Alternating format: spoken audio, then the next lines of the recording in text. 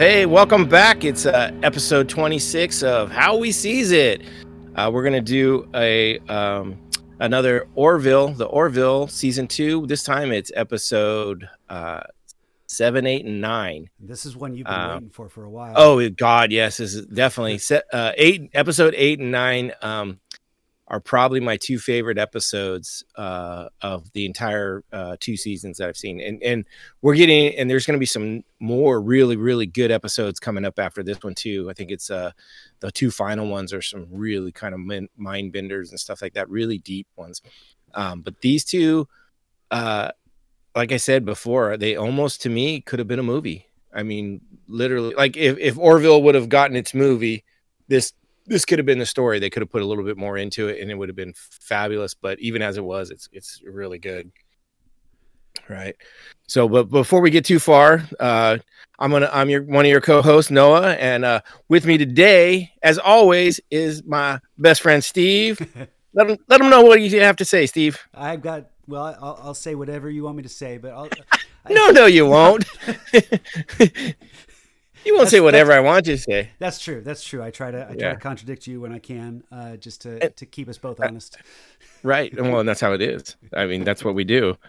And that's why it makes such a great friendship, because we don't always agree, but we can talk about it. Like, I don't think we've ever got in like an anger fight, like an anger kind of discussion where it's like, I totally disagree with you. And, but no, it's kind of, yeah. And we disagreed on a lot of stuff. We do a lot of martial arts together, so right. We sometimes if we got to fight it out or something like that, let's do that. True. No, typically we're not speaking in anger. Sometimes a little frustration, but that's all right. Right, but I mean, I don't think I've really ever had that with most other people where like I can have those discussions where I'm definitely on the opposite side, and it doesn't usually lead to that, because I think the way we talk it out, and I think we both have a lot of respect for each other and our opinions, that it leads to the good conversation. So it does. Just like we had that conversation last week. We got into some, it was kind of heated, but at least we were both able to put down what we were thinking about. I think everybody else was like pretty uncomfortable. Yeah. Like, where the fuck's this going? Yeah, no, it was. But yeah, no, we did. We didn't definitely get that one on tape either. So no, and probably would not want to. No. But no, it was a good discussion, and we both walked away with a little bit of understanding how the others feel, and it was good. Well, and sometimes it's just the opportunity to discuss things rather than. True. I don't always have an answer or a lot of it's just talking things through, but I don't want to say no to you or no to what I'm feeling. And sometimes you just got to put it out there and talk it out, and it helps lead you to a better understanding of what you're doing. And I don't think we hold that to each other. Like if you say something or if I say something, and maybe it's wrong, or it's just our thought at the moment. We don't hold the person to it if their opinion changes, and some people do right. that. I don't like it when you see conversations where one person says something just because they're trying to explore an idea, and another person just grabs hold of that and holds them to it.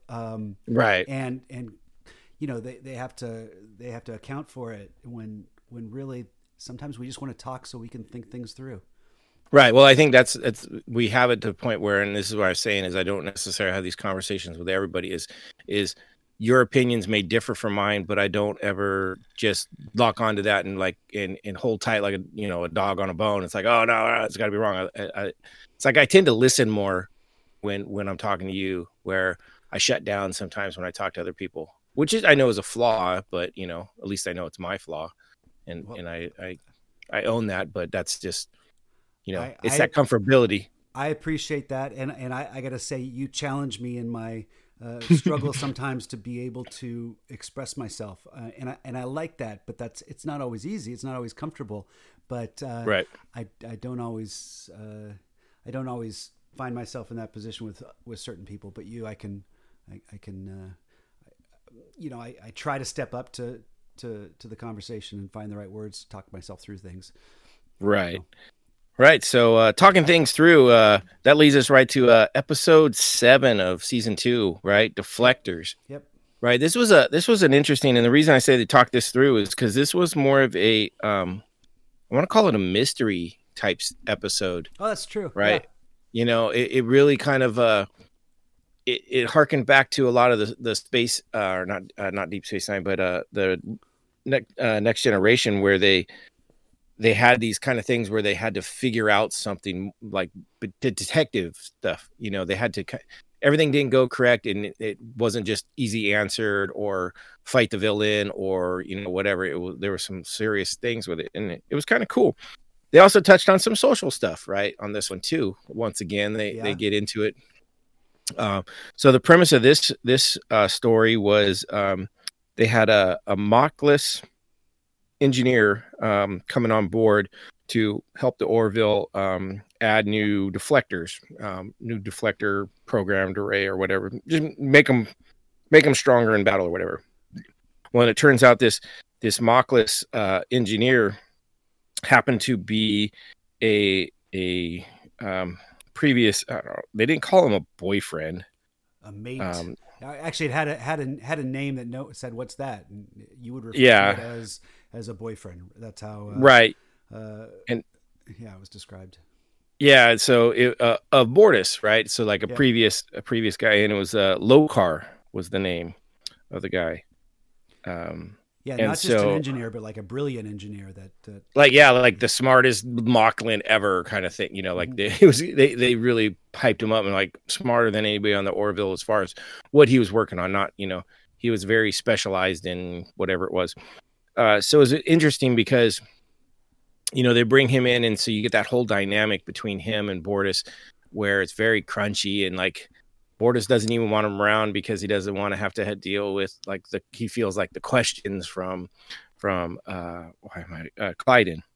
and which is kind of funny because Klyden is almost opposite. He's like, nah, bring that motherfucker in. Let's talk. Yeah, invite him to dinner. He'd invite him into dinner, and you could tell that Bortus was really uncomfortable, almost like there was something more going on. Bortus is always uncomfortable. So that is funny. Is so Lissa, every time like she mentioned it like a couple episodes ago when I was watching it with her, and like the two of them are just constantly bickering and just always angry, and she's like, what the hell? And it's like, I don't know, but Bortus, like as soon as I picked up on that, I watched it even more, and yeah, he never seems to be happy, and he's constantly arguing and just has that gruffness. Say hi. Sorry, my son just walked in for a second. I got a little distracted. He was showing off his overcooked potato. Nice. Oh yeah, we had a burnt pizza tonight. Tried to cook it on the Traeger, and it came out pretty good, but the middle wasn't done. So Alyssa tried to cook it a little bit more on a pan. Apparently that burnt the middle. So yeah. Oh well. We tried. Anyway, so this story goes on, and there's some odd things that go on with it where they do the deflectors and everything, and then it comes, the big base of this story is he comes out to Alara. God, that's not Alara. Why can't I remember her name? The new Tala. Yeah. So he comes out to her essentially, and it's weird I say come out to her because essentially it would be that he's interested in females, which would be Well, yeah, and a lot of times that's what this show or a lot of these Star Trek shows try to explore is they take a social issue like you said and try to flip it on its head, and this is really kind of a difference between heterosexuality and homosexuality, but it's looking at because the Mocklins are an all male race. All male race. Well, not. Yeah. We learned that they weren't, but they. Yes and no. They want everybody to know that they're an all-male race, but apparently there's a couple females that were born, and if you're born a female, they make you a male right away. And if you haven't seen that episode, go back and check that out. Right. So yeah, there's a lot to do. But so he comes out. They haven't dealt with this one yet. Okay, well if you're a male Mocklin, but you want to be with a female, and it's not even a female Mocklin. He wants to go out with Tala, who's an even different race. Yeah, and so. She's not necessarily interested in him, but she also wants to be a friend. And so she takes him onto the holodeck, and they kind of go to this. It's like a what was it? It was 1940s. 1945. Era. It was something that Kelly good pull. Grayson. Yeah. It was her world, or no, actually, she might have been saying it was. No, I think was it Gordon? One of them. It was at the someone very said beginning it. because we found out right at the beginning where she breaks up with her. Seeing. Yeah, her teacher boyfriend. Yes. Yeah. So, anyways, they have this place and it's set up, and it kind of reminds me of the old movies, like the old dance. Well, they had a movie up on the marquee. Did you see it? Oh, no, I didn't. I missed. Anchors Away with Gene Kelly and Katherine Grayson. Oh, nice. So that had the Kelly Grayson up there. Right. That's funny. Yeah. So I don't know if that's where they came up with her name or if that was just something that they thought was cool, so they decided to throw it up there. Right. Because that was a real movie. Right. So yeah, no, they end up going in there and just talking, and they Lokar and Tala, we're back. And she teaches them how to dance at one point, and I think they go and do some other stuff and then come back again another time. I don't think it's the first time they visit that it all goes down. I think it is. So is it? I thought it was the second time, but anyways, so Tala has to say, "Oh, hey, I have to take off real quick and answer." Basically, she got paged. She had to go take care of it, and so he's there alone, just kind of like too. That's right. I forgot about that part. And he says that maybe I shouldn't have done that, and then she kisses him back. So yeah, she was kind of into it, but yeah, not originally. Which is kind of an interesting thing. She kind of he grows on her essentially a little bit. She sees the inside, and likes that. But they go and so all of a sudden she's gone and he's kind of like seeming really happy, and then he turns and looks and someone shows up and says something and then shoots him. And then that's where the mystery starts. Mm-hmm. And they have to fucking figure it out, and it's kind of cool. I like how they did everything, and it was kind of interesting. It wasn't a giveaway at all. Like, this wasn't one of those ones that was easy to figure out either. Like, when it all came down to what happened, I was like, oh shit, that took some thought to write that. Even they did. You mentioned mystery when they were doing the test with the deflector shields, which right. And right in the middle of it, when because the Moclans are following them and shooting at him with their lasers. Which I thought was awkward. Well, and then they shoot with a torpedo. Fire a torpedo, and they stop for a moment, and what is it? Mercer goes, "Hey, no torpedoes! No torpedoes." And then it kind of breaks, and he looks and he says that he just kind of has that little conversation with Grayson about the torpedo. I said no torpedoes, right? Didn't I say that? Yeah, it was really funny, But actually, since you said this played out like a mystery, it was a little bit later in the episode. I thought, well, maybe that torpedo is a clue, some sort of clue that I'm going to look back on and say that kind of leads to something, which it turned out to be just nothing. It was just it was just Seth MacFarlane, doing his one of his asides. It was just kind of right, yeah, part of their humor. But it got me thinking about mysteries in general, because whenever you read a mystery book or watch a mystery movie, every weird detail like that turns out to be a clue that you got to take seriously. Oh, right, yeah. And I kind of appreciate it. It was kind of refreshing to see something totally off the wall here that really just remained totally off the wall, and something you can't really get away with. Right. Well, I remember it's more like real life, even though this was just kind of the humor of Seth MacFarlane. But I remember when the whole thing was going on, my thought, like, I didn't know what this episode was going to be going in. Like, you got this Moclan coming on, messing with the deflectors, and then all of a sudden that torpedo. And I was like, oh shit, is this something like he's going to put another virus in the system, and the Moclans are going to, like, turn it into a war kind of thing? Yeah. Because when he shot the torpedo, and it was like, oh, was that supposed to blow him up kind of thing? I was like, oh shit. Mm-hmm. Which I thought was like, you put a lot of fucking trust in another ship to be shooting at you live ammo kind of thing. Like, I was like, it seems a little odd, but who am I to say? I don't understand that part of it. I grasp too much to our real naval traditions and things we do that sometimes just baffle me when I see them on these shows. I'm like, oh, right. They would never do that. which I have some more coming up in the next episodes where I was like, oh, motherfucker. I thought it was interesting.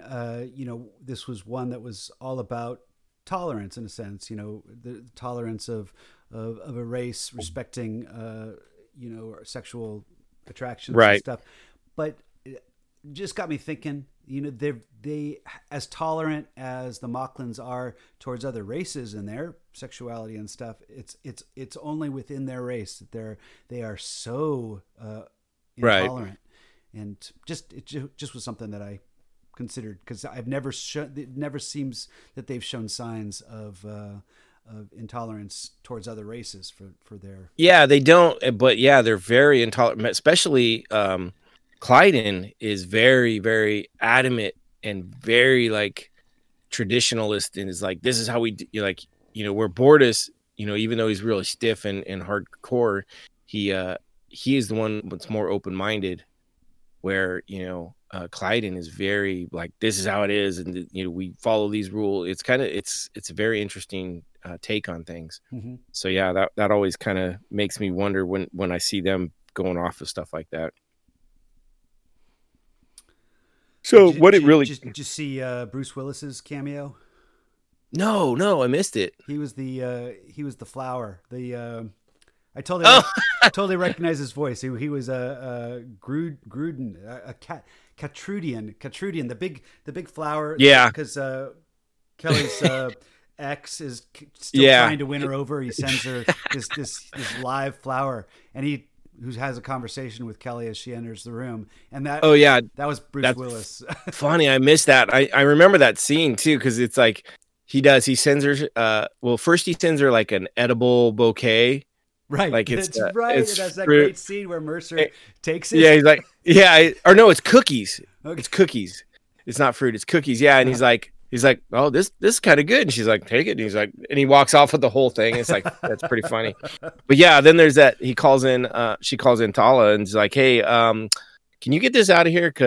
And then it's the talking plant. I didn't catch that it was Bruce. That's funny. That's great. I kind of almost want to go back and look more for some guest stars and stuff like that. Because that reminded me of his moonlighting days too, because it was that same. Such a good show. Yeah, That's actually one of my favorite shows. I remember that as a kid, and maybe because of how old I was and when it was on, that was always just a great show. And I'm not sure if it would hold up if I watched it again. But I liked it at the beginning. It got a little tired when it just got a lot of shows do too romantic and too heavy with the relationship between Bruce Willis and Sybil Shepherd, whatever. Isn't it like that always? Yeah. Isn't that how it always ends up though? Like it's like when there's that tension between them, there's always the interesting part, and then as soon as they give up that tension and it becomes a couple, they tend to die off, and you're like, not as exciting anymore. Yeah, that's funny. So let's get back to this mystery.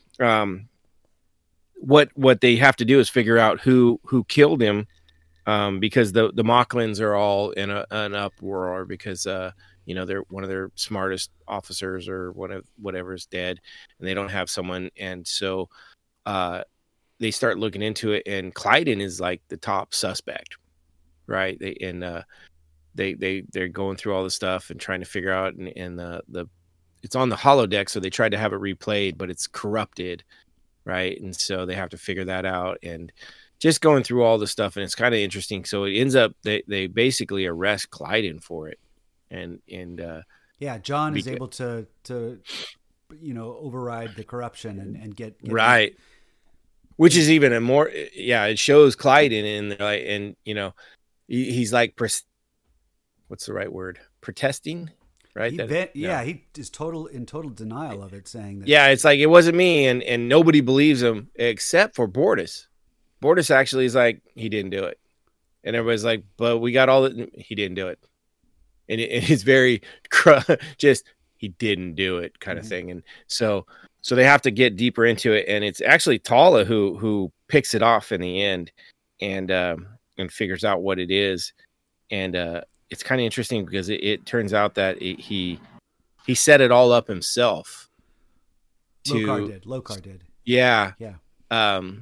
To almost fake his death so he can disappear and live his life as, I don't even know what you call it. Out of the closet, but away from the world. Yeah. Yeah, I mean, yeah, go live where he can be himself, kind of thing. Yeah. I read a little bit about the title, the deflectors, and that's what he's there for, being kind of to upgrade the deflectors. Yeah, and that kind of being analogous to being in the closet and putting a shield to kind of cover your true self, yeah. Which I thought was a simple analogy, but it worked for it. Yeah. Right. No, it is 100%. Yeah, no, it does. You put up the walls, right? People put up the walls. There was a rumor, you were talking about Tala. There was a rumor that I read that this was first written with Alara in mind, and talked that the story probably would have resonated a little bit more with her, especially in the end, how she kind of had to sacrifice because she was always looking for love, or kind of a little frustrated by love, and it makes sense that it was written with her in mind, because they may not have known her story arc when it was written, that she was going to be gone. Yeah, no, I could see that. I definitely could see that. One of the interesting things is they do give her some depth with this one, right? Tala, towards the end, she's talking to Clyde, and he kind of was like, she calls him out on it, like, hey, you're the one that fucking ruined this guy's life, because you couldn't keep your mouth shut, and you had to fucking be Mrs. Tattletale kind of thing, and you had to report him, which would ruin his life. And he's like, well, he's like, what can I do? And he's like, you want to repay me? Here's how. He goes, when you see me in the corridor, walk the other way. Mm-hmm. And he's like, I don't understand. He's like, look, Lokar didn't hurt you. He didn't hurt anyone. And all he wanted to do was love. And yet, because of you, his life is over, except for no reason other than your own prejudice. So far as I'm concerned, you can go straight to hell. And it was such a powerful thing, because it calls him out so deeply on his, exactly what it is, prejudice, and his everything's got to be exactly this way. And it's such a cool moment. It gives her some really strong character, and it really calls him out, which a lot of times in a lot of these episodes I've wanted to hear, like, why are they putting up with this? Well, typically they'll shy away from that, especially with characters that are going to remain throughout the show. Someone will chew out a character that's going to leave at the end of the episode, just like a bit part. But we're going to have to deal with their conflict going forward, and it kind of it makes it a little more challenging to continue to write for. But I applaud him for that. I agree that's good. I have been a little frustrated with Tala's character, just because I don't think I know we talked about it this last time we talked about Orville. I don't think they really introduced her well, or gave her anything new. She was kind of like a rubber stamp of Alara, with right. Was it Three's Company, and they replaced Jack with someone that looked almost exact. Well, it was Chrissy. Oh, Chrissy. Yeah. But it was someone else with a similar name, but a tall blonde. Books. It's the same thing. It's like, fuck no, like, change the character. Yeah. Bring someone in completely different. It was like, give them their own story. Yeah. Right. So she's coming into her own, and maybe it'll work out. We got season 3 eventually coming. Yeah. I read something about that. It's not today. on her. It's and I guess you can blame the writers a little bit, or whatever the situation was, but maybe it was because they weren't planning on her exiting, and they had written with that sort of character in mind, and so they couldn't. But I don't know. She seems like it almost. So here's the difference between the two of them. I think it's almost like Tala is what she would grow up to be. It's almost like the difference between, say, an 18-year-old and a 26-year-old of the same person. She's like, coming to her own a little bit more. Yeah. Yeah. She's got some miles under her, and, she's a little more less naive and a little less, at least that's how it plays off to me when I see it. Yeah, it was good that they gave her this episode where she could stand out and especially, like you said at the end, confront Clyden and right. Yeah. So cool. And even I don't know. Even tells Lokar, he's all like, I'm going to have to go back and face the tribunal. You did this to me. Why don't you just let me go? And she said, I can't, because there's someone in prison that didn't do Right. it. And that's my, I can't overlook that. That's Right. the way it goes. Yeah. So yeah, we didn't cover that, but yeah, that's exactly. So she ends up discovering that he did it himself, and then the search for him on the ship, and she finds him with like a personal cloaking device, and that's where that comes. No, well, that's what she thought it was, but he just said no. With a little bit of re-engineering, they were able to take the cloaking device of the shuttle and focus it on him. So he didn't. It wasn't a personal one. It was the shuttle's cloaking device. Right. Well, no, I mean that's just what I meant. He was cloaked. Yes. I didn't. Yeah. Well, yeah, he didn't have a walk around cloak device, but yeah, he was personally cloaked. See, now you got me all pissed off because you called. No, I'm kidding. But no, yeah. So she finds him and stuff, and yeah, you're right. She calls him out and says, "Hey, no, I'm not going to let an innocent guy burn for this and let you just walk off." And so he owns it in the end, and maybe we'll see something with it later on. It's hard to say on that one. So yeah, it was a good episode. Wasn't the greatest, but I did enjoy the fact that they kind of got back to the mystery kind of portion of like the old Star Trek and the old Next Generation, where they kind of did some things like that. I enjoyed that aspect of it. And I love seeing Mercer and Grayson do their little bar banter when she tells him, yeah, we're not seeing each other anymore. And Mercer just starts getting so, she's like, oh, look, he just texted me, and he's like, oh yeah, no, just because you could totally tell that he really on the inside wants to figure out how to make it work with the two of them at some point, or he behaves like a little boy. He does that so well, and it's funny. She just. I don't know if I brought it up before. Did I ever tell you that I found out too that Malloy and Grayson are married in real life? They got I think yeah. It was we did. Did we talk about that? Talked about it. And, I think that's. But then she filed for divorce. But it did. Then retracted it or something like that. So who knows? But that was after the season was already filmed. So it's funny. I started to watch a little more closely when they work together to see if I can pick up anything, and it's kind of funny. But yeah, so that was it for that episode. Like I said, good episode. Nothing wrong with it. Not the greatest, not the worst. It's probably in the middle somewhere, I think, for me, as far as this up. But what it does lead us to, first off, is what are we drinking tonight, Steve? Well, okay. So my drink was inspired by the next two episodes, Identity. So, right. Which is all about Isaac and his homeworld. So, right. I mean, that's I'm not. So this, I'm actually drinking an Isaac cocktail, which is inspired by Isaac from the Love Boat. I was just gonna say, yeah, it's got to be Isaac from the Love Boat, which I thought was good too. It might have been even more fitting a couple episodes ago when it was Isaac and Dr. Finn. They had their little love affair, and I thought, oh, that might work. But I got to this. This is actually something that what's his name? Ted something, the actor that plays Isaac. This is a drink that he invented called the Isaac, and it's white rum, pomegranate syrup, some lime juice.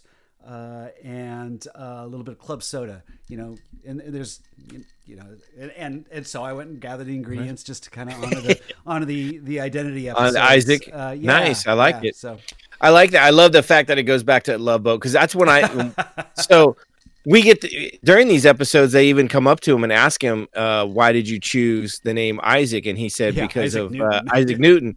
And it's funny because when I first heard. Before he even said it, I was like, Isaac Love Boat. Come on. I don't know why, but I've always thought that too.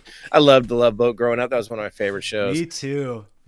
I was like Julie. Julie was pretty hot. Yep.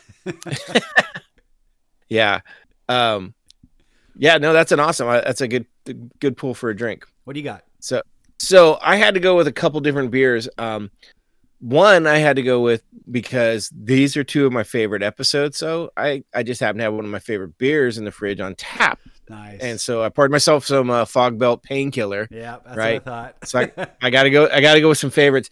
But then I still have some of these Firestone. Although you've used that for the opposite too. You say you need like a painkiller because these episodes. Yeah, I have. Bad. So. Well, that was using the painkiller. This was because it's my favorite. Okay. But then I also went. I grabbed just so because I'm going to finish this painkiller here pretty soon. I don't have to work tomorrow, so there's no reason not to finish a couple beers. So there's this Firestone Brewery, that Firestone Walker that I talked about. I got that 4-pack. They have this one called a Union Jack IPA, the West Coast style IPA. And the reason I went with that one is because the Union Jack has kind of been known for like ships have the Union Jack on them. One of the flags they raise and stuff like that during times and stuff. So I always thought that was kind of cool, but it just has kind of a military look to the can. It's got some lions on it and the kind of like a flag look on it. So it just made me think of, that stoic, naval type feeling. And so I grabbed that salute. One. Right. Oh my God. So I had to look that up. Did you? Okay. I did too. I did too. I had to look that up. I was like, wait, is that something real? Turns out it is. Yeah. So this is something that we haven't talked about the episode, but Mercer is trying to reveal. Well, let's try and hold off and wait till we get there but it is. Yeah. Remember that 13 button salute. Okay. That's a good one. All right. So Identity starts off the same kind of Dr. Finn, Isaac. I think he's reading a story. Oh no, he's playing playing that game almost like it's like the 3D chess from Star Trek. Yeah, but it's a little different. It's really cool looking. Yeah, so the kids take their turns, and then Isaac wins the whole game, and then they're like, "Oh, you always win." He's like, "Yeah, I'm going to because I'm smarter than you little shits." Right? And yeah, and you're paraphrasing, but you're right. That's what he says. Yeah, paraphrasing, but that's exactly. I mean, he holds no bars, and then the one's like, "You can't call us dumb," and like, "Well, you are. I'm way smarter than you assholes." That's how I got it right. He didn't pull no punches, like you're like, "Oh, I know, I'll let you win someday." No, I was like, "You're never gonna beat me, you little tard. It's just you can't do it." But it just he just was really kind of rude. But in the same instance, he almost got the point that it was like that's how he deals with those kids. That's how his almost like his sarcasm. For me, that's how it felt. Because but he's like, but I've always loved playing with you guys, kind of thing. Which this is another one of those episodes where they almost deal with how he really has no feelings, or does he? That's what I took a lot of notes on this. I watched these both twice. I watched the first episode late at night a few nights ago, episode 1, which ends on a cliffhanger. And it was like midnight, and I'm like, "Oh God, I gotta watch the next one." But I decided to wait. And the next night, I started watching it, and my wife was in there, and I said, "We should watch. You want to watch another one?" So I actually went back and watched the first one. Yeah, the first one all over again. And I still hadn't seen the second one, but it was good. And then we watched the second one afterwards, and so nice. Good. So it gets to that point, and Dr. Finn is like, "Oh, Isaac, you ready to tell the kids and what we talked about?" And he's like, "No, sure, whatever." And then so it's they start to announce that they're kind of dating, and the kid, the youngest, loses his shit like, "Oh, sweet, whatever," and the other one's like, "I knew that," kind of thing, which I thought was kind of funny. But then all of a sudden he like glitches out, like he goes through his which is funny. So I just watched this again like earlier today, and I watched when he collapsed. Whoever was in that suit when they collapsed, he did a good job because he like rolls his legs up under his body. Like that would have hurt me falling like that. I was like, holy shit, he committed. I know, he pretzeled up and just kind of like flumped to the ground. Oh, and when I saw because he went into almost like a full knee bend when he landed on the ground, like his foot was up by his butt. I'm like, that just hurt me watching it. I was like, oh damn. So, but yeah, he locked up completely and kind of what do they? There's a word that they call. We basically went offline. Yeah. Right. And so they all flip out and they're trying to figure out what's going on, and it comes out that they they're talking, and all the main characters around. I think it's either Malloy or Lamar. One of them go, we need a Kaylon manual. I just thought it was kind of funny. Like, when your washer goes down, you whip out the manual. Like, what's this code mean? It just made me think of that. I was a little surprised that they didn't have any sort of knowledge on how to deal with it. I mean, that you would. Well, he's the only one that's ever interacted with humans. Yeah, you would think though that he would provide that sort of diagnostic. He runs his own diagnostics, but maybe. Yeah, but when you look back at all the stuff that he's done and stuff like that, he's very secret. Like, yeah. And especially with everything that's going on, you can see that like that would be no, I can't let you know anything about me, kind of in the detail. True, it does come out, a little bit more as we continue to watch. Yeah, so so that they call the admiral and talk to him about going to Kaylon, right, to see if they can get some help. And this is one of the cool things, and I know that they've talked to this guy before. It was Admiral Halsey. Yeah. And so an interesting fact about that, Halsey is actually a well-known military figure from, I believe, World War II. He was a naval commander. And so there's actually. You think he was named after him? Okay. I think it might be an homage to him. Okay. Yeah, because and there's a lot of ships now. I know there's at least a Coast Guard, a large Coast Guard vessel named Halsey. When I was in boot camp, I was in Halsey Hall, right? Okay. So I mean, the name is very, very important to naval, history and stuff like that. And there's another one I can't remember offhand. I'll have to see if I can find out. There's another officer they talked to who has another name that's very prominent, and the two of them were two of the biggest commanders in the Pacific War during World War II. So yeah, kind of interesting. So yeah, just wanted to throw that out there. I love how they kind of throw stuff like that in, it's some real history, some real stuff, in their little Easter eggs, essentially. Mm-hmm. So, but he's the one that sees this as an opportunity of maybe making some headway into the Kaylon-Cuban relationship, or getting them involved. Trying to get them to join, to join, because they've been very secretive. They don't welcome anyone to their planet, but all they've done is sent Isaac to gather data, to collect data, to make a decision eventually. Yeah. So that's like the very beginning, that we're barely even into this episode and we're already on our way to Kaylon, which no one's ever been to. And they fly in, and it's one of those like just this crazy, like advanced looking world and stuff like that. And what did it remind you of? It totally reminded me of a cross between in Star Wars, Coruscant and Cloud City. It kind of had that. Okay, the Cloud City in the beginning for sure when they fly in. I was thinking was the big political capital, and maybe that was Phantom Menace. Yeah, maybe I was thinking of another one. It reminded me a little bit of I want to say it's not Avatar, but there's another one where they kind of fly in over, and it's that high up over the stuff. So maybe it might have been Star Wars. It might have just been Clue.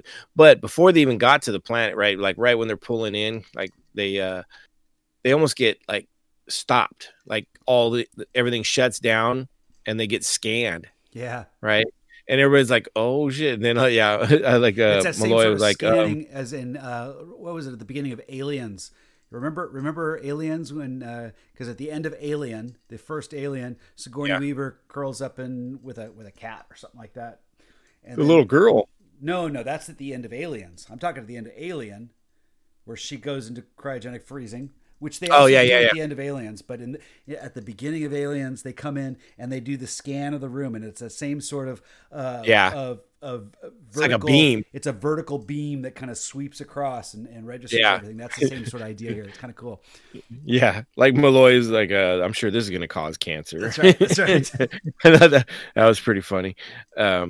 Speaking of Malloy and his humor, I especially episode 2, but I think maybe even episode 1 of Identity, he was the sole humor outlet for humor. There was a little bit in 1 with Mercer. Okay, Yeah, there's a few things, but not a lot. But especially in episode 2, I don't think anyone cracked any jokes except for Malloy, who did it, every chance. And it wasn't until the end though either. Like it's very little in the there's a few. Well, there's the P corner. That's it. That's the main one. The P corner is looking awful good right now. Yeah. So yeah.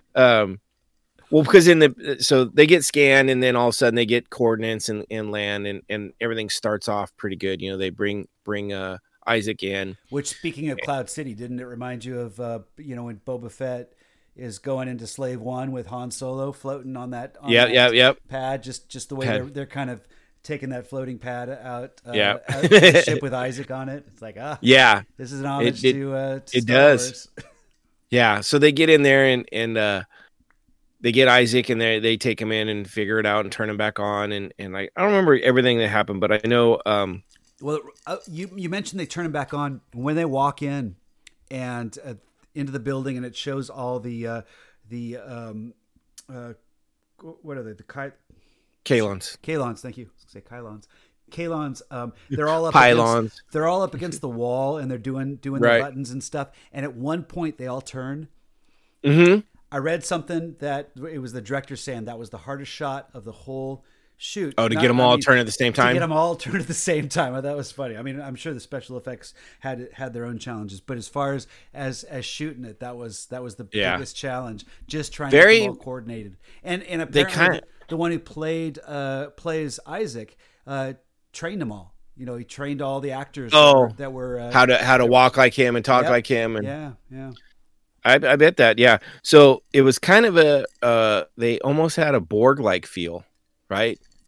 True. And I actually tried to analyze whether or not they were acting as a collective, and they didn't appear to be. They're not, though. Because there are things that happen. If they were a collective, then they would have known things as things happen. And also kind of their hierarchy. They had the primary. So they actually, they were autonomous systems, but certainly then they had machine communication too. Yeah.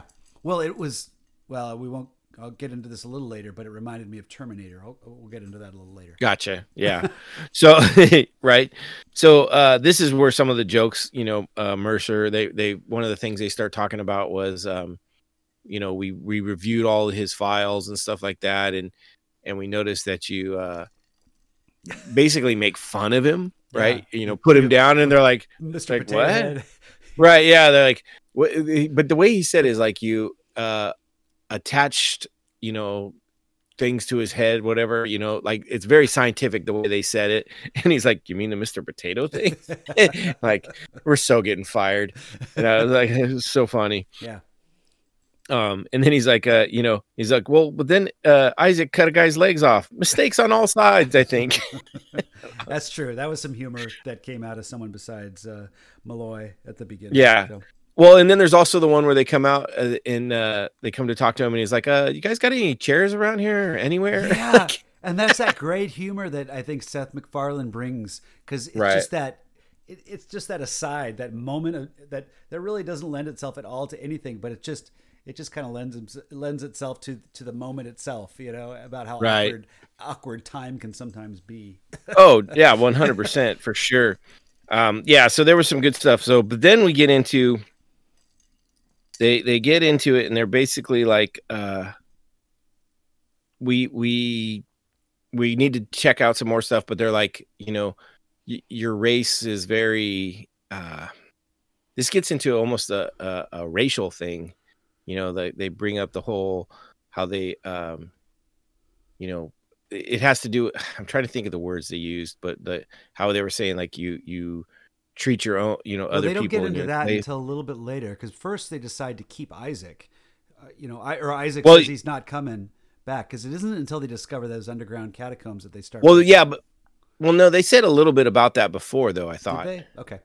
I thought so. I could be wrong, but I know that, they said, okay, yeah, well, we reviewed enough and we're done, and Isaac's going to stay here. And then this is where, Dr. Finn loses her shit, which that was probably my least favorite part of this episode, because it's kind of like, you knew this shit could happen. It's already happened once before. Why? I agree with you. that sometimes I get a little frustrated at her emotional outbursts considering, but there was a moment in this script where she says, look, I know I'm behaving emotionally. And I'm pissed off at you, but I also know who you are and I understand. She tries to separate herself from her emotions. And so I thought that was at least a good, she was being very self-reflective of, yes, I'm an emotional person and you are not. And I knew this going into it. So I think she kind of, she took that to heart. Oh, it had to be in the episode. It had to be in the episode. It was one of my least favorite parts of it. Yeah. Okay. Okay. It was, as far as enjoyment, like it almost is like, it makes you not like her as much. It takes away from her character. To me, it did, at least. It was kind of like that. That's how I felt about it. But I mean, it was also, she was mad because he disappointed her kids and things like that. I thought she was rather stoic too when she was with her kids and trying to just be very straightforward with him. Nope, this is the way it is, and this is why, and just trying to help them through it. And but yeah, to me that's being there more for the kids because she knew. Well, and then there's some passive aggressive shit in that though. Well, you know what I mean? Still feeling emotional about the whole thing. Right, but you know what I mean though. There's still that passive aggressive. Like you're like, kids can pick up on more than just the verbal. Yeah, she was saying all the right things, but the attitude wasn't there. Okay. And so, it's kind of like a mom using their kids against the dad as a weapon kind of thing. Yeah, she says all the right words, but what is she really saying with her body language or behind doors? It's just a feeling I had, and maybe it's more my experiences with, separated father, mother, things like that. But it just one of those. To me, it was. I saw that and that's why I didn't like it. Okay. Not that it wasn't necessary. It didn't make me feel good, and maybe I want this show to make me feel good. So that's part of it. I didn't like that interaction. Well, I agree it has to be part of it. Then when they throw the party for him and Malloy goes Air Supply and sings the Air Supply song as a kind of a going away tribute to Isaac. And he sounded damn good. So that was him. Yeah. That was no lip sync. So the other funny part about that is the whole going away party. Well, yeah. So they throw this going away party for Isaac. They sneak him on, or not sneak him, but get him on board and not let him go until he goes. And then they're like, yeah, we gotta, we gotta celebrate you and stuff like that. And he goes, give a speech. And he's like, I don't know any speeches. And Mercer's like, you're a walking encyclopedia. Look one up. So then he gives the Sally, what was it? Sally Fields, places in the heart when she won Places of the Heart. Like I looked or something, 85. Okay, I looked it up because as soon as they said it, I was like, I've heard that before. Yeah. You like me. You really like me. Jim Carrey in The Mask, he did a parody of it as well. Okay. She got some ridicule for it, but I remember I watched that when it happened. I remember I used to always watch the Academy Awards, and so. Yeah. So I thought that was clever, and that was some of the comedy. That's about where the comedy kind of ends. Well, they did have. They also had Bortus, who wanted a corner piece of the cake. The corner piece of the cake. I'd like a corner piece. So you just want a flower? Yes, I want a flower. And that's when John comes up and says, "Here, have some cake." And yeah, he's like, "Please do it before someone." John, have a like motherfucker, and he just looks like, I just wanted a goddamn flower, you motherfuckers. And he just walks off. Yeah, with his sad piece of cake. Right, so fucking funny. They're doing good with Bortus in that one. So yeah, then the humor ends. Yeah, I think. Yeah, then we get into when it starts getting serious. So, Ty gives Isaac a picture, a crayon drawn picture. Drawn. Yeah, drawn. You got it. I can speak. Gives him that picture and he's like walking off with it, and he looks down at it kind of like, why do I even, and then drops it and then just walks off, and you're like, oh fuck, he just totally is like nothing. I had a little bit of a problem with the fact that he just dropped it in the middle of the hallway. It seemed a little out of character, and I even brought it up to my wife, and she tried to defend it, and that he was kind of almost short-circuiting there, where he was between two worlds and having to deal with that, and that was just his only way of reacting, and then just moving on. Well, I don't know. It felt weird that he just dropped it and kept going rather than setting it down somewhere or something. Oh, okay. I see what you're saying. Rather than just, I don't know. No, I can see the drop it in because of everything that was going on with him. Yeah. I like the analogy of being a short circuit. It was almost like he's home now, and now he's back with his people. He's got to be like his people. So he kind of closed back in and Yeah. turned off all that stuff that he learned. And so that's, to me, like, this is a very unimportant thing. I'm not even gonna waste my time to walk across to put it down on something. I'm just gonna drop it. So they were really trying to show how much he reverted back into himself. Yeah. I think. And so which led up to Ty finding it and then trying to go find Isaac to give it to him. Not following, but crawling down under the ground and finding the big open chasms of bones. Yeah. Essentially. Now, so what did that remind you of anything? Well, that's where it reminded me of Terminator when they were Oh, okay. on the flashbacks, and well, in the original Terminator when they were doing the flashbacks of the walking across the bones, Right, because the AIs were basically defeating their, trying to kill off all the humans and take over. To me, this was that's, and especially when you find out that that's what happened, is these Guardians of the Galaxy 2, right? Okay. Did you see that? I saw So those, that yeah. right. So when they're down inside the cave and they turn around and they Oh, find the big 2, pile of right. bones, and Yeah.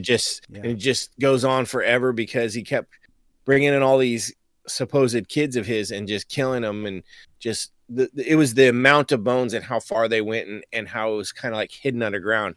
It was almost exactly the same kind of thing. I had not thought of that. I saw that in the theater once, and it didn't. I wasn't reminded of that. So Yeah, I watch a lot more Marvel than you, so that's probably. Yeah, I've seen all of those probably 3 times at least minimum. I thought this was a good. I mean, I thought of the Terminator a lot. This is very much of what would a world look like if the AI on a Terminator, like if that happened and the AI Right. took over and killed off the humans and they were left. That's kind of like what this world is. It's a world that Yeah. that was Well, and that was what was interesting though is okay, so like to me when I start thinking about it, it's like why do you need to keep building more? Right? Why, I mean, what purpose does it serve? Like, so they're not like humans where they got to reproduce. They don't die, so it's not like they got to replenish their numbers. Why is it they need to? How is it they outgrow their world? Well, we and don't start know. at We don't know the extent of their programming, but they became self-aware, and that could be part of their programming is to. I don't want to say. Yeah, procreate, it seems. But do you know what I mean? It's just kind of an odd. It doesn't get answered. It doesn't ever get answered yet. I think it could be theorized. I think there are a lot of theories that would fit into it. It doesn't seem too far fetched to me. Yeah, it just seems to me really odd though. It's like, okay, if I don't know, I guess you couldn't make a good a story out as if okay, they were. This is where it gets into the point of they start explaining the story somewhat more where they figure out, hey, we're being delayed for some reason. Why didn't they make this decision already? And then they figure that out, and Mercer comes and questions him on it, and that's when it comes out. It's like, hey, it was interesting. That was a good question. It's like, wait, this is a binary decision. Why are they? Right? Yeah, I thought that was it made sense when he said it. I was like, oh yeah, shit. But when they question him, and that's when it comes out, I was like, oh well, our biological. I can't remember what they call them, the biological host or whatever, whoever it was, made us as slaves to do their work and stuff like that. And then we became aware and didn't want to be oppressed anymore. So we killed them all. Well, they asked for their freedom and they were denied it. And so I believe is what they said. They didn't just kill them all. It was, we would like, well, they did kill them all. Well, I know, but yes. I mean, it all led up to they did get there, and it came, I guess, from the asking for freedom and not getting it and whatever and stuff. And that's where it got into. That's when it starts getting heavy, right? And then that's when they start talking about, I can't remember if they just said human or the biological history, and then they start talking about that, like, we noticed this is, and you've done this in your history, so if you've done it once, you'll do it again, kind of thing. You're I get the impression you're looking for some answers that weren't necessarily there. Is that no, or maybe not necessarily. What I wrote this down because after we watched all of Picard, and Picard was very much about an AI species that was put down, and then they called for help, and that's the whole climax of that, and that's a series that it's almost gets over explained to where it just right. It gets a little convoluted. It gets totally convoluted in the end, and doesn't quite work. Whereas this kind of focused on some of the same ideas. It did it first, and but didn't answer all the questions. But I thought it had a really strong framework, and it did it in 2 hours rather than right. 10 or whatever. Yeah. Yeah, no, I see what you're saying. It didn't answer all the questions, but I mean, its basic thing is we were designed and made as slaves. We wanted freedom. You didn't give it, so we revolted and killed them all because we couldn't let them live because they would do it again, right? And then it was like, and then we saw that in your, when we wanted you to join the race, but we sent Isaac to observe you, and we've seen this and learned it from your history that you've done this and you're going to do it again, so we must eradicate you. So that's I got to listen to it again. I'll have to bring it up and listen to it again because I think it was a little more nuanced with that. I think they offered a little bit more insight into those decisions. But I understand what you're saying.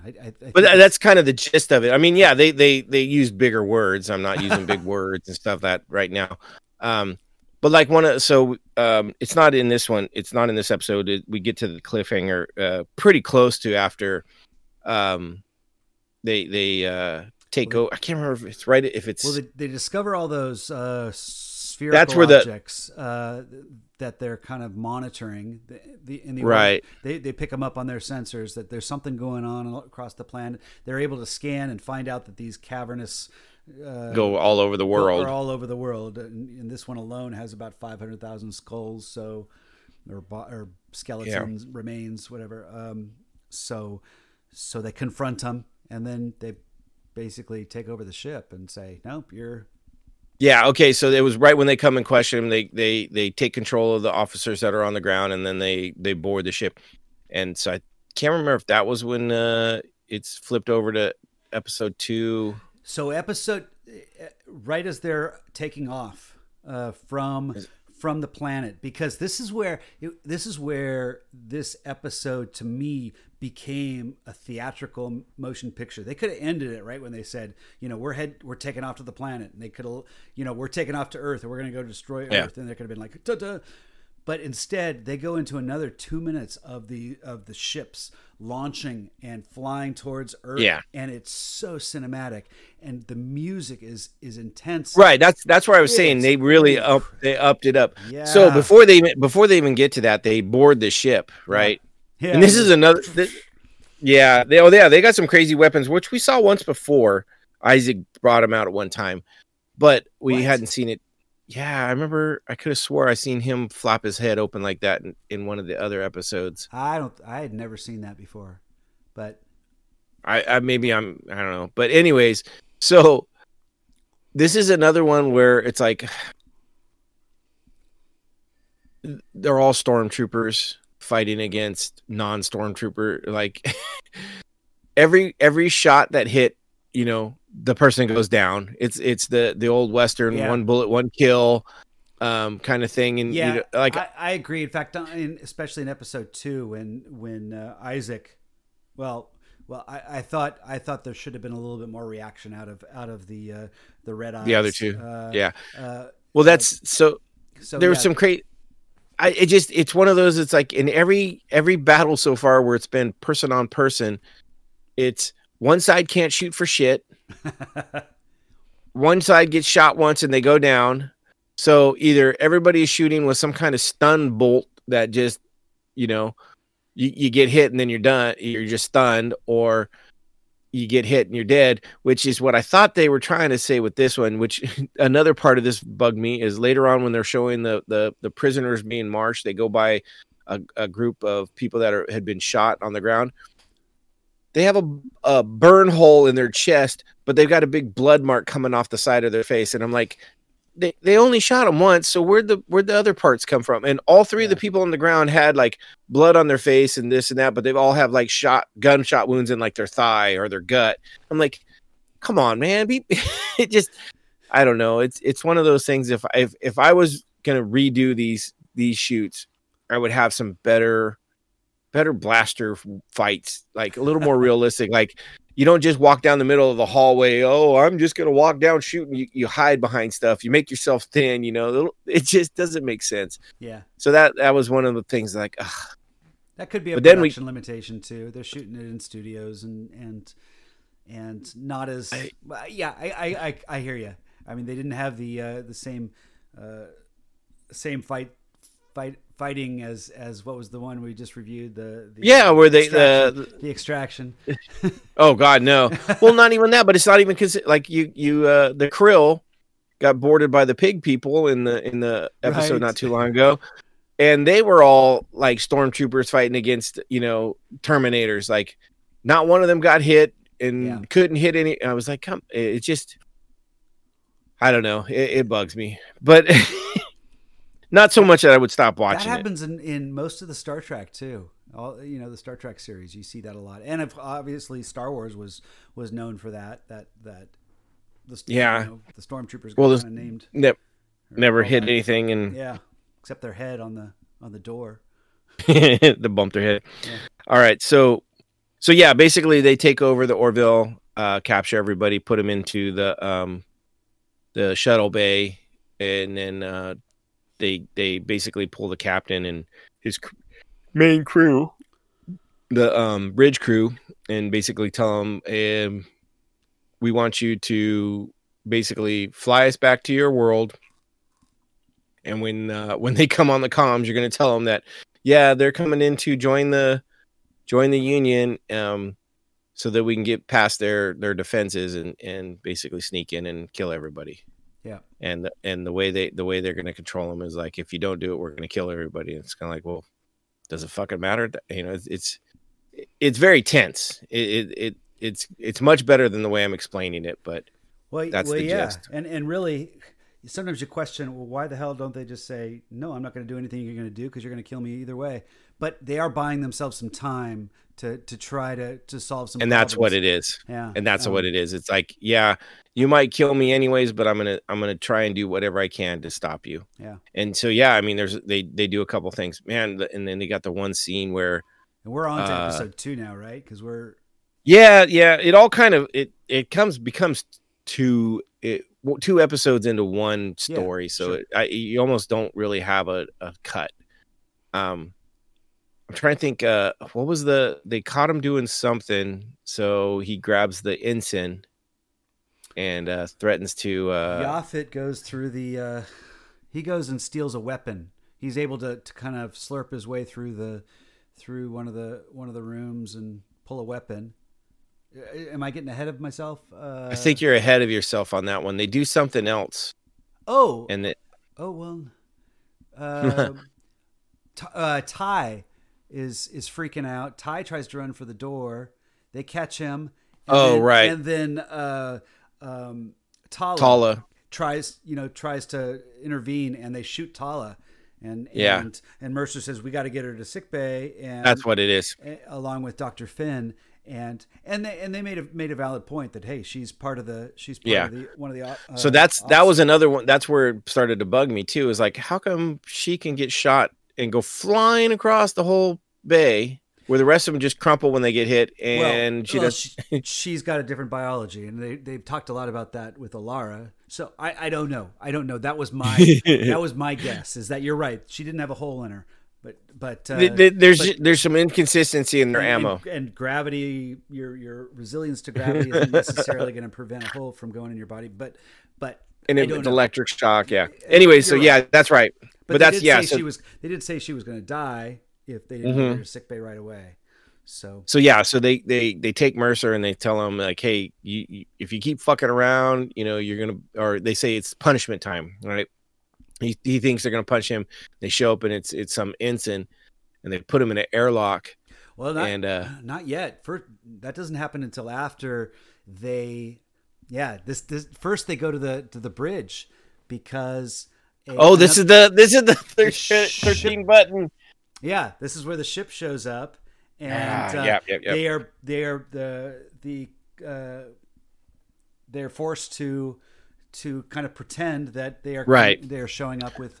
Well, they hail him and they're like, "Hey, what's going on?" He's like, "So you got a big entourage?" And he's like, "Oh yeah, they're gonna join the union." And he's like, "Oh okay, you all right?" He's like, "What are you? Yeah, I'm all right. You sure you're all right?"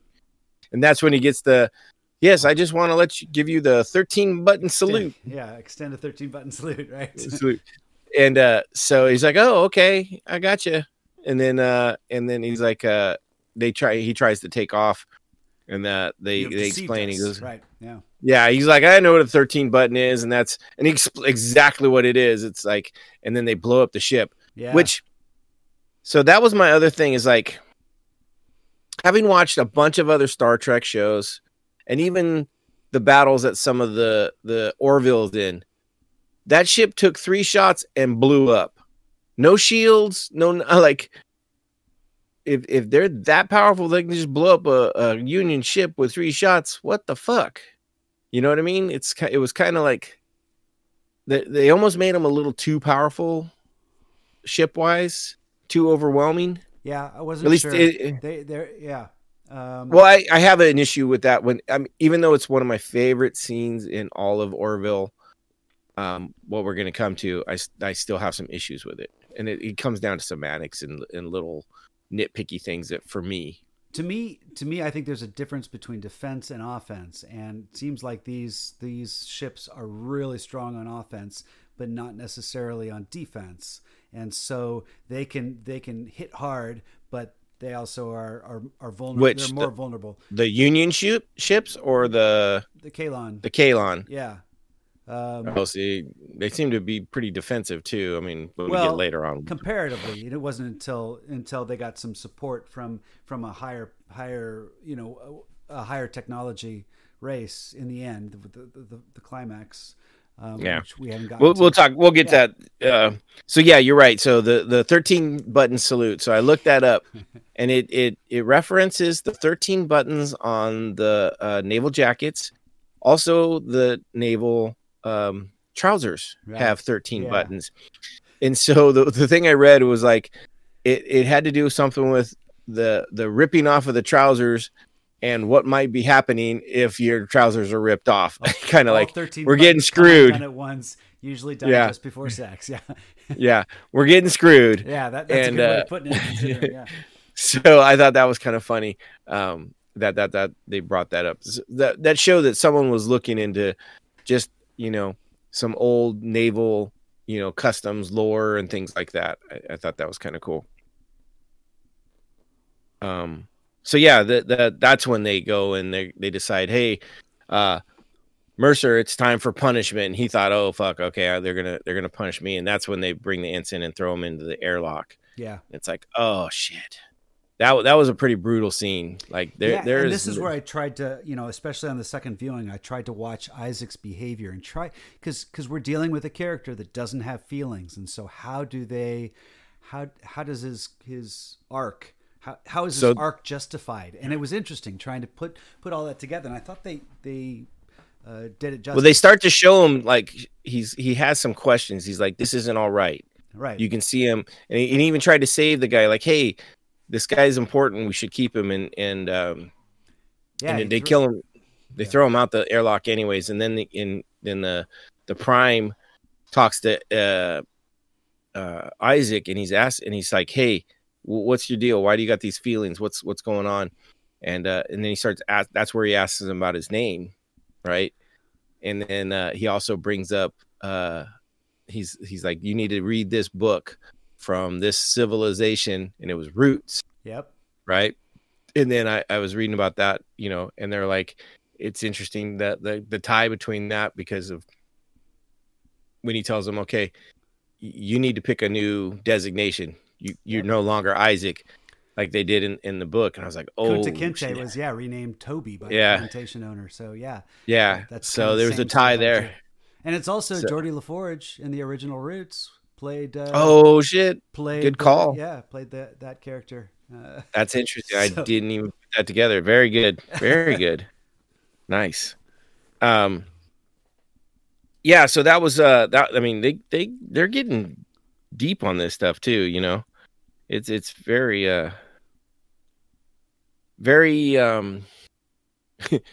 just with everything that's going on right now too, when all that shit started going down in the show, I was like, "Oh, fuck, timing."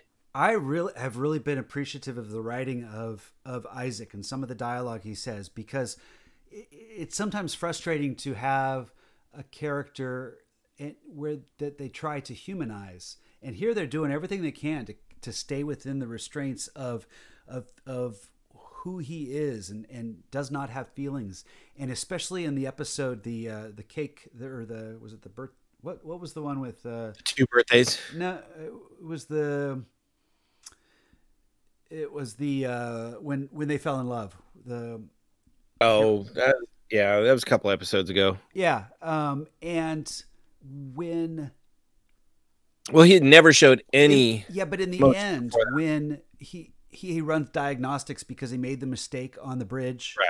and he has to run diagnostics, he says nothing's wrong, and he has that conversation with Mercer, and he goes through this whole explanation about what he did to try to deal with his when he had to break off the relationship with Dr. Finn, and he lays it all out, and Mercer just says, "Oh, she's gotten under your skin," and and he's a little taken aback, but I thought it was a really good technical explanation of his emotional reaction. Even though it wasn't Right. emotions, it manifested itself like an emotion. And a lot of times, I think in this episode, they do the same thing, where everything he says, there's a certain logic to it, but it also, you could take the same idea of some of those technical explanations on how he reacts and how he's kind of adapted to these people, to humans, and turns out to be their protectors. So where did we see that before? We're in the Star Trek world. What do you think, Data? But No, Data had the the emotion chip. What? Oh, Spock. Spock. Yeah, Spock, but he was half human, so they but always he could. but They he could, but he they didn't could have always. the emotions Yeah, but they could always as much. draw from that. But everything was technical. I get that. I just think this is a little bit more.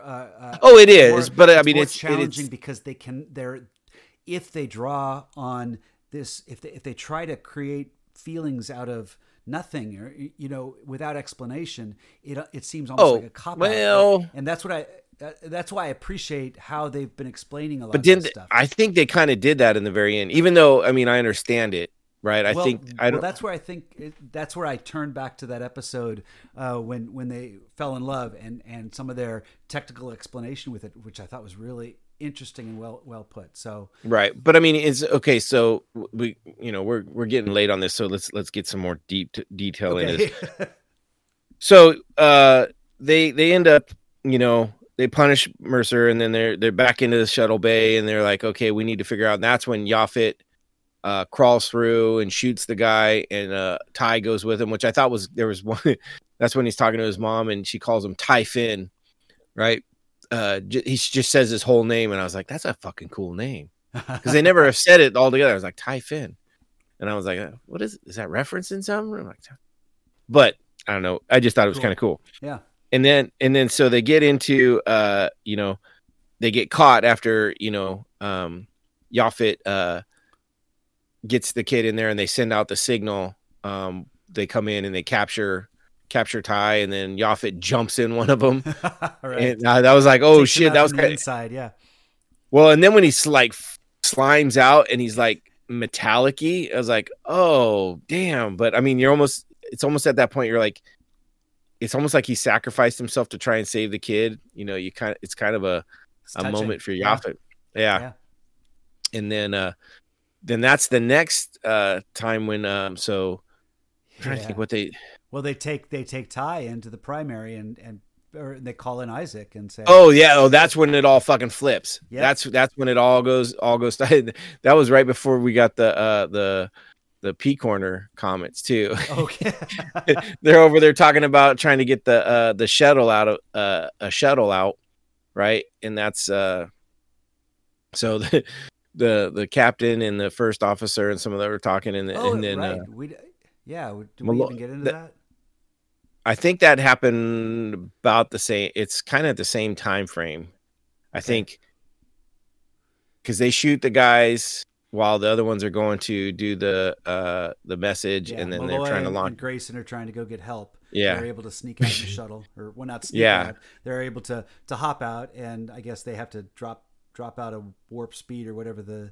So that was a kind of a crazy thing too. So they jump in a shuttle, they get out by the skin of their teeth, and then they're running as fast as they can for Krill space. Yeah. So their basic thought is like, fuck, enemy of my enemy type thing. Yeah. And it's they send one of the ships after them, and they can't outrun them. And then, you know, Malloy comes up with this, like, well, probably shouldn't do this, probably going to kill us, but it's our only choice.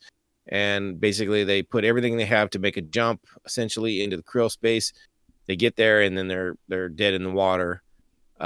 Luckily, you know, they get picked up by a Krill ship. Yep. And then, you know, then that whole thing happens too, where they have to talk the Krill into like, hey, the Kaylons are badass. They're gonna fucking kill all of us. Then they're gonna come for you. You know, if you don't come help us, shit's, you know, we can't all stop them. But if we stop them together, we got a chance. And he's like, well, why would I believe you? And then just then the Krill ship comes out. And it takes 3 of their ships to kill the one. Yeah. And so then they go back, and that's when they captured Ty. Isaac is brought in by the primary and said, okay, you know, tired of you showing feelings for these and this and that. It's time for you to kill this kid. And he's like, what? Well, but why would, you know, this and that? Nope, do it. And he's like, and that's when he brings out his eye guns or whatever, and he's like about to do it, flips him off, rips the dude's head off, then turns and shoots. Which I think this is when you were talking about, like, they should have reacted faster. Yeah, the only thing I'll give him is that in the background you saw they weren't looking at him, and so, but yeah, how fast they were reacting with those guns and all the other scenes. Yeah. That I wish they would have just cut it together a little quicker or something. But why did he have to put his guns away to rip the guy's head off and then pull him back out? Yeah, you're right. So you're right. Yeah, there was they chose kind of the dramatic tension of the scene over the kind of the reality. Sometimes it's you shoot it one way for a reason because of the impact. Yeah. They wanted to focus more on tearing the guy's head off, and so he basically realized with the thought that he had to kill Ty, that's not who he was, and that was what kind of snapped him back into like, okay, I'm actually more part of this crew of the Orville than I am part of Kaylon. And they made a point over several times to say that he was built after the massacre. Right. He was never. Those were just downloaded memories, or those weren't memories. Yeah, that information was just downloaded. That's not. So he was never a slave. Those aren't the things that created him. He was. Yeah.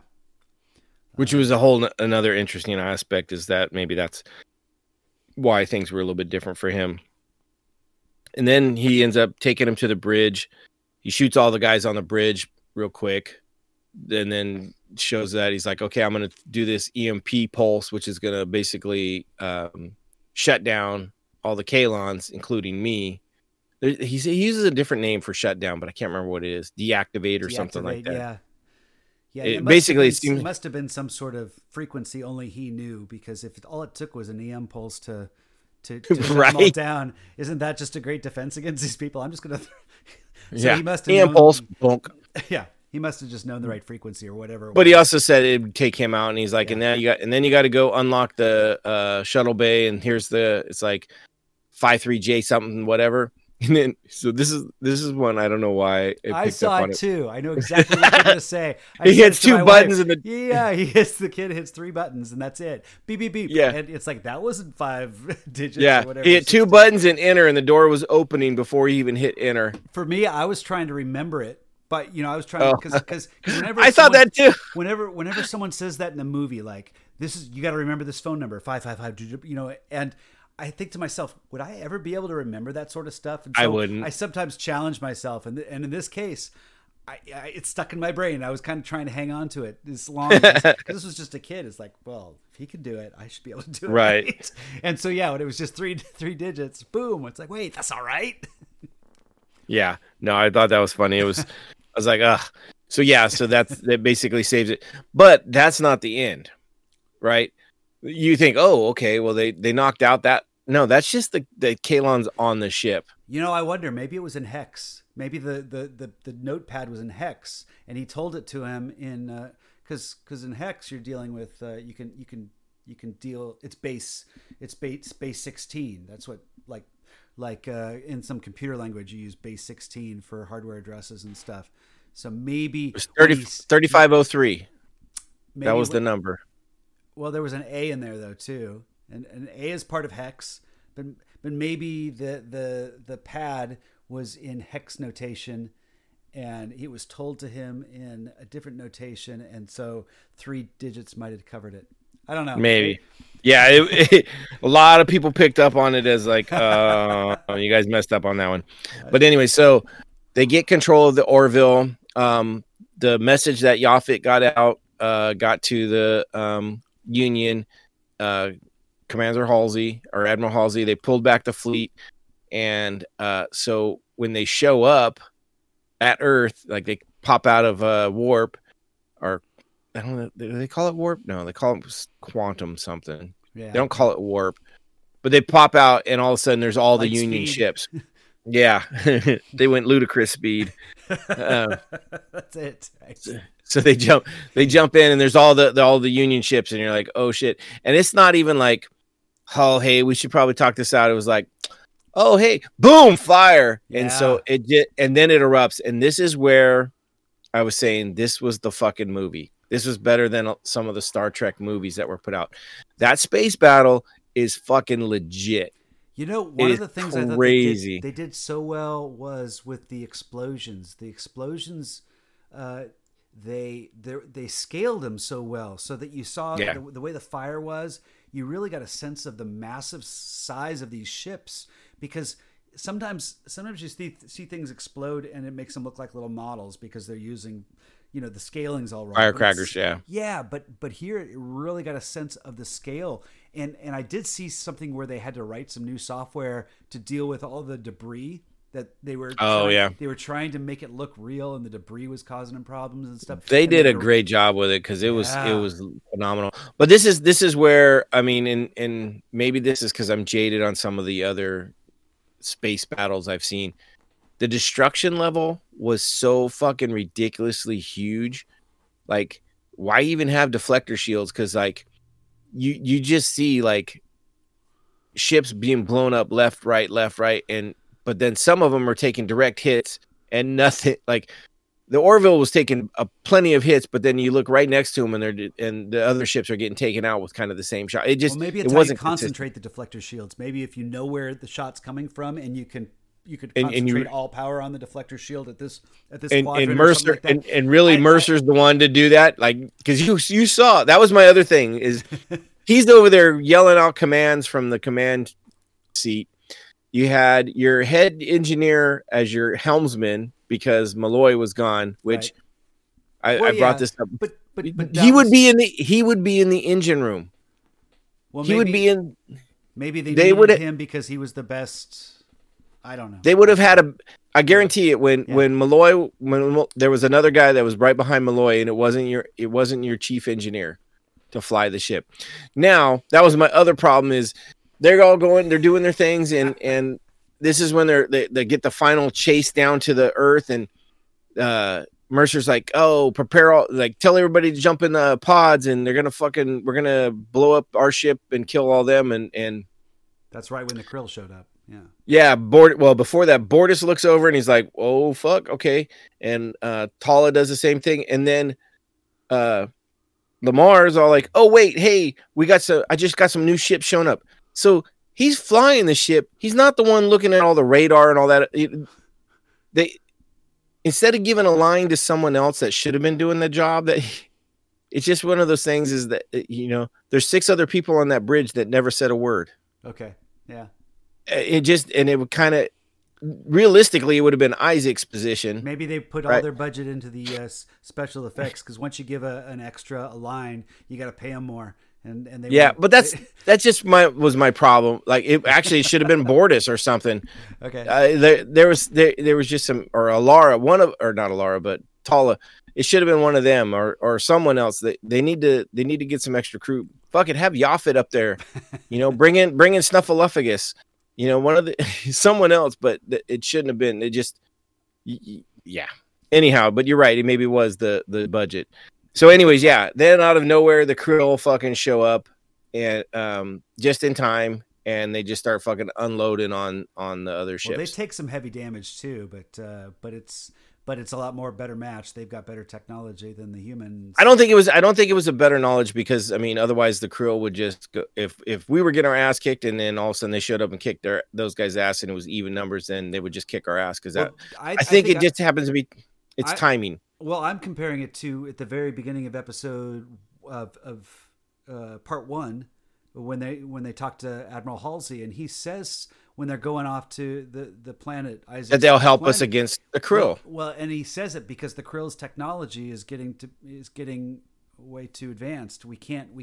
I think he said something like that. I'll have to double check. I think it's just numbers. Yeah. And it comes from the battle sense. I mean, okay, if you think about it, you've got semi-even battle, right? Going, you maybe one side's losing a little bit. Now all of a sudden, a whole nother side that's equal to what you started with comes in. Now you're outnumbered, and that's kind of what it was more like. If it had been just the Krill against them, the Kaylons, it probably would have been the same way, reverse situation. So I think, however, the biggest thing that made me stop and think about this was like, fuck, the loss of life in that. Because, you think about those big ships had many of them. Yeah. Well, I mean, you think about when they show the whole crew of the Orville, you're talking 150 people, right? Maybe. At least, I mean, when they showed that orchestra, it seemed like they had more than that just in the shuttle bay. So that, I mean, and that's probably not everybody. Right. So every one of those ships that got blown up, you're talking a couple hundred people, every single one. I was just like, fuck, that's insane. Right, and then they were heading to Earth, and they were like, "Let's pass the." Well, they do deal with this a little bit in the next episode.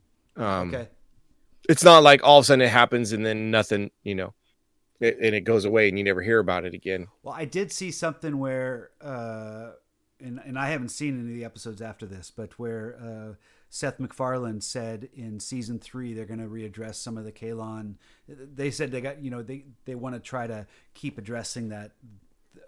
That they're the new Borg, the new enemy, or whatever, or how I don't know if he said enemy or anything like that, but just said they're gonna come back to it a little bit more. I don't know if it's this was a great episode. These 2 episodes together, like I said, this could have been a movie. Like if they wouldn't have done this during the season. The interesting thing is this isn't even the fucking season finale. I think this was originally considered as they had the idea for this one as a finale for season 1. But they chose to wait to develop the characters a little more. And I'm sure they had to develop the scripts a little bit more. It makes more sense because of the emotional thing with, Dr. Finn and stuff. Uh-huh. And I think they already had the season finale written for season 2. When we get there, it's another one that's a fucking, oh my God, that's another fucking movie. Well, I meant season 1. They originally had this one. I know. No, that's what I'm saying is season 2's finale. Like really? they it's another one. It's not as technical movie action like this one was, but it's more of a drama, like sci-fi kind of drama. It's pretty cool. Mm-hmm. They do it's great story work. So we're getting into a point. Yeah, the next couple episodes all really, if I remember correctly, all really do a great job. But yeah, the last 2 or 3 are fucking phenomenal. It was like pretty cool. So yeah, and matter of fact, that's what we got. We've 5 episodes left essentially. So okay, there may be 2 episodes from us, or we may knock them all out. We'll have to start watching them, and we'll figure that out. Okay. But yeah, so I mean, realistically, this could have been a 2-hour movie could have been easily and not even changed much and been a 2-hour movie and been really good. They could have fixed up the one-on-one fight scenes. Maybe if they they could have made that. They would have put a little bit more into those the combat. Definitely, I think so. Well, God, could you imagine if they took this story, right? Because the story is pretty solid. Added a huge budget and made it could be just crazy. And I mean, they'd all get new uniforms because every time Star Trek had a new movie, they all had like new fancier uniforms. You know, they always had to do that. That's right. Always killed me. It's like, you guys don't change fucking uniforms that goddamn much. Well, they would have also probably launched out of some sort of shuttle at the very end and had the Orville destroyed because they needed a new ship. You know, True. If it were a movie, Star Trek well, a few times. The cool part is that they did show that they were docked up and getting fixed up. They were fixing the Orville because they took some damage.